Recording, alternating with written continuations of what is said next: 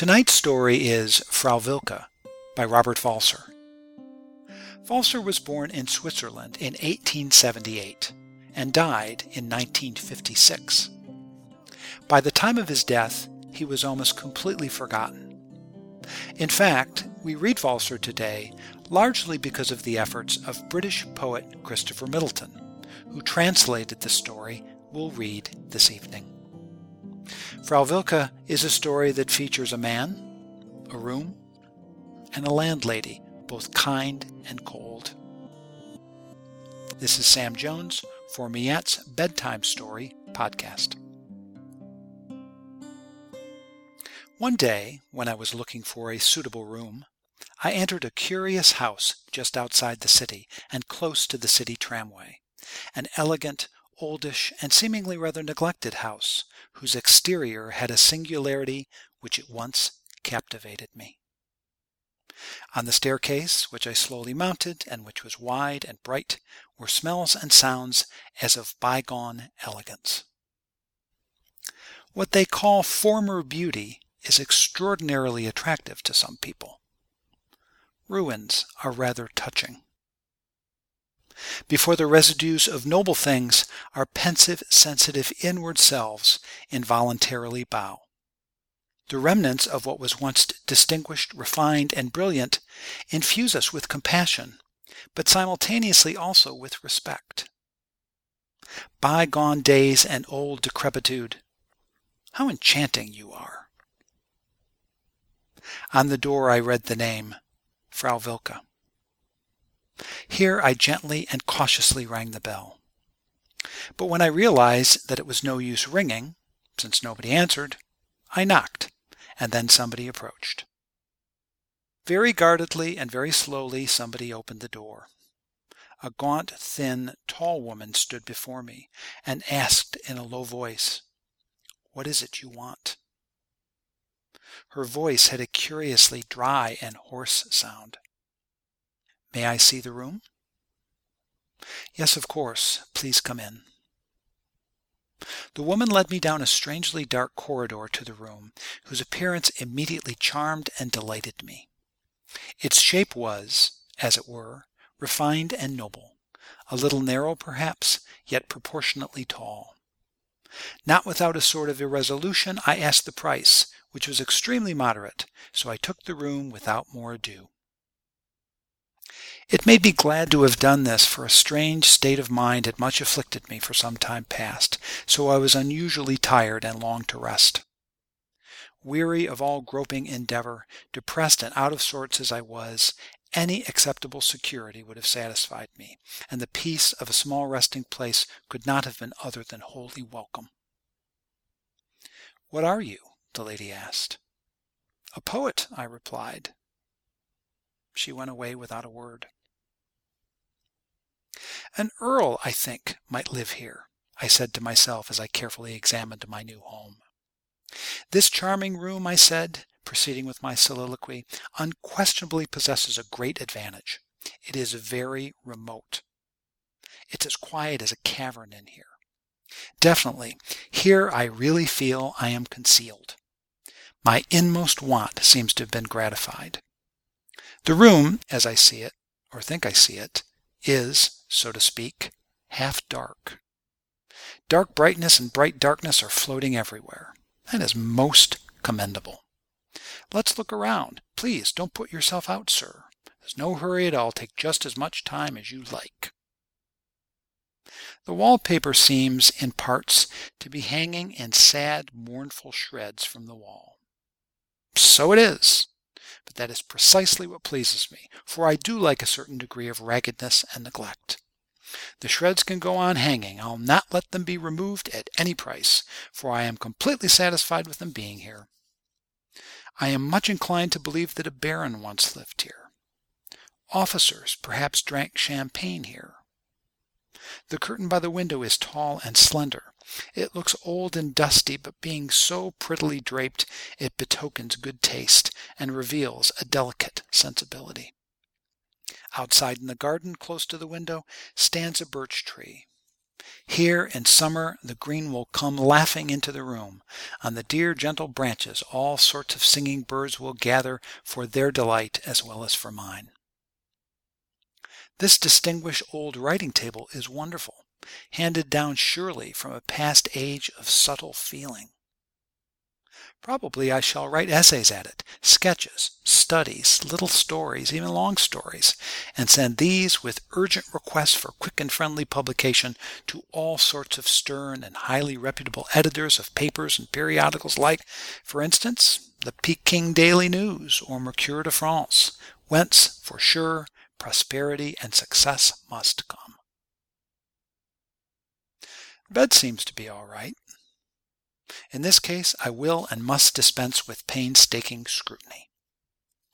Then I saw, and here remark, a truly strange and ghostly hat stand, and the mirror there over the basin will tell me faithfully every day how I look.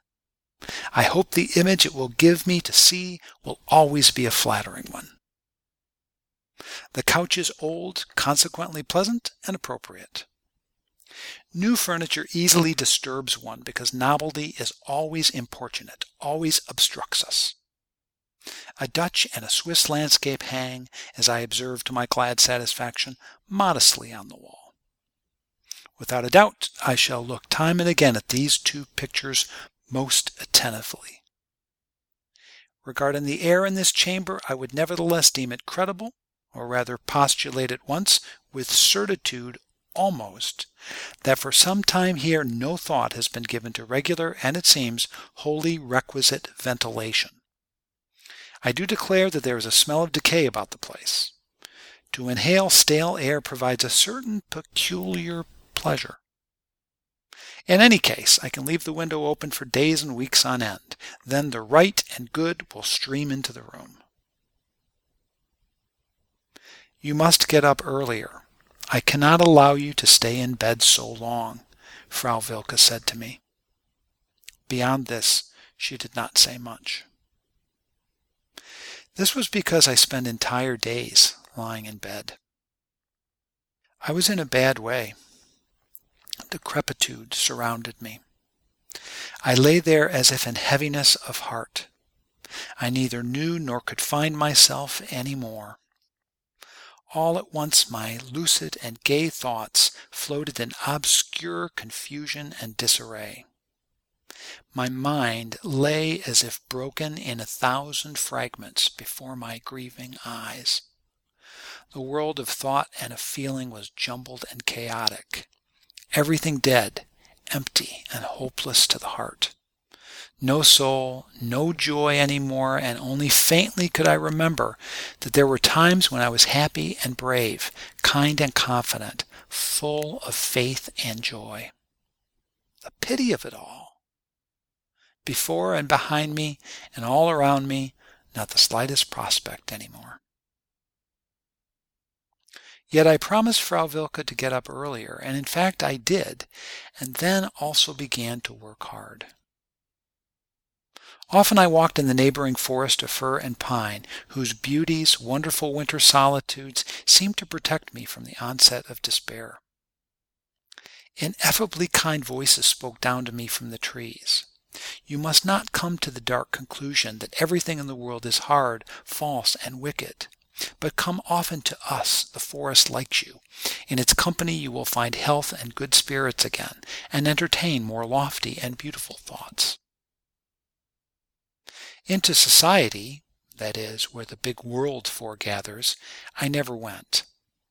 I had no business there because I had no success.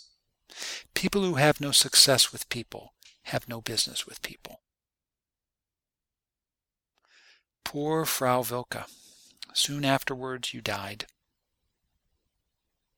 Whoever has been poor and lonely himself understands other poor and lonely people all the better.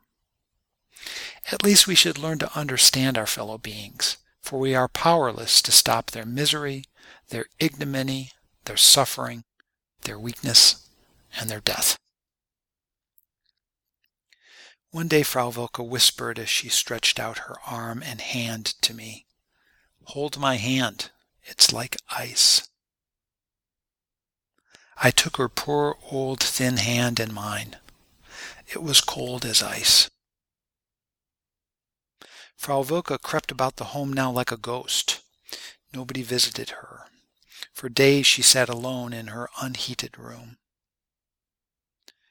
To be alone, icy iron terror, foretaste of the grave, forerunner of unpitying death. Oh, whoever has been himself alone can never find another's loneliness strange. I began to realize that Frau Wilke had nothing to eat. The lady who owned the house and later took Frau Wilke's rooms, allowing me to stay in mine, brought, of course, in pity for her forsaken state, every midday and evening a cup of broth. But not for long, and so Frau Wilke faded away. She lay there, no longer moving, and soon she was taken to the city hospital, where, after 3 days, she died. One afternoon soon after her death, I entered her empty room, into which the good evening sun was shining, gladdening it with rose-bright, gay, and soft colors. There I saw on the bed the things which the poor lady had till recently worn, her dress, her hat, her sunshade and her umbrella, and on the floor her small, delicate boots.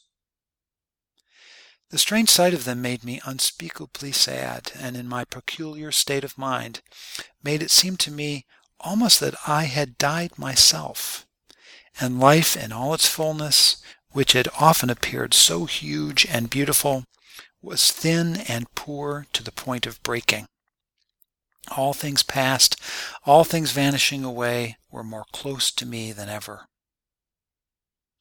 For a long time I looked at Frau Wilke's possessions, which now had lost their mistress and all purpose, and at the golden room, glorified by the smile of the evening sun, while I stood there motionless, not understanding anything any more. Yet, after standing there dumbly for a while, I was gratified and grew calm. Life took me by the shoulder, and its wonderful gaze rested on mine. The world was as living as ever, and beautiful as at the most beautiful times. I quietly left the room and went out into the street.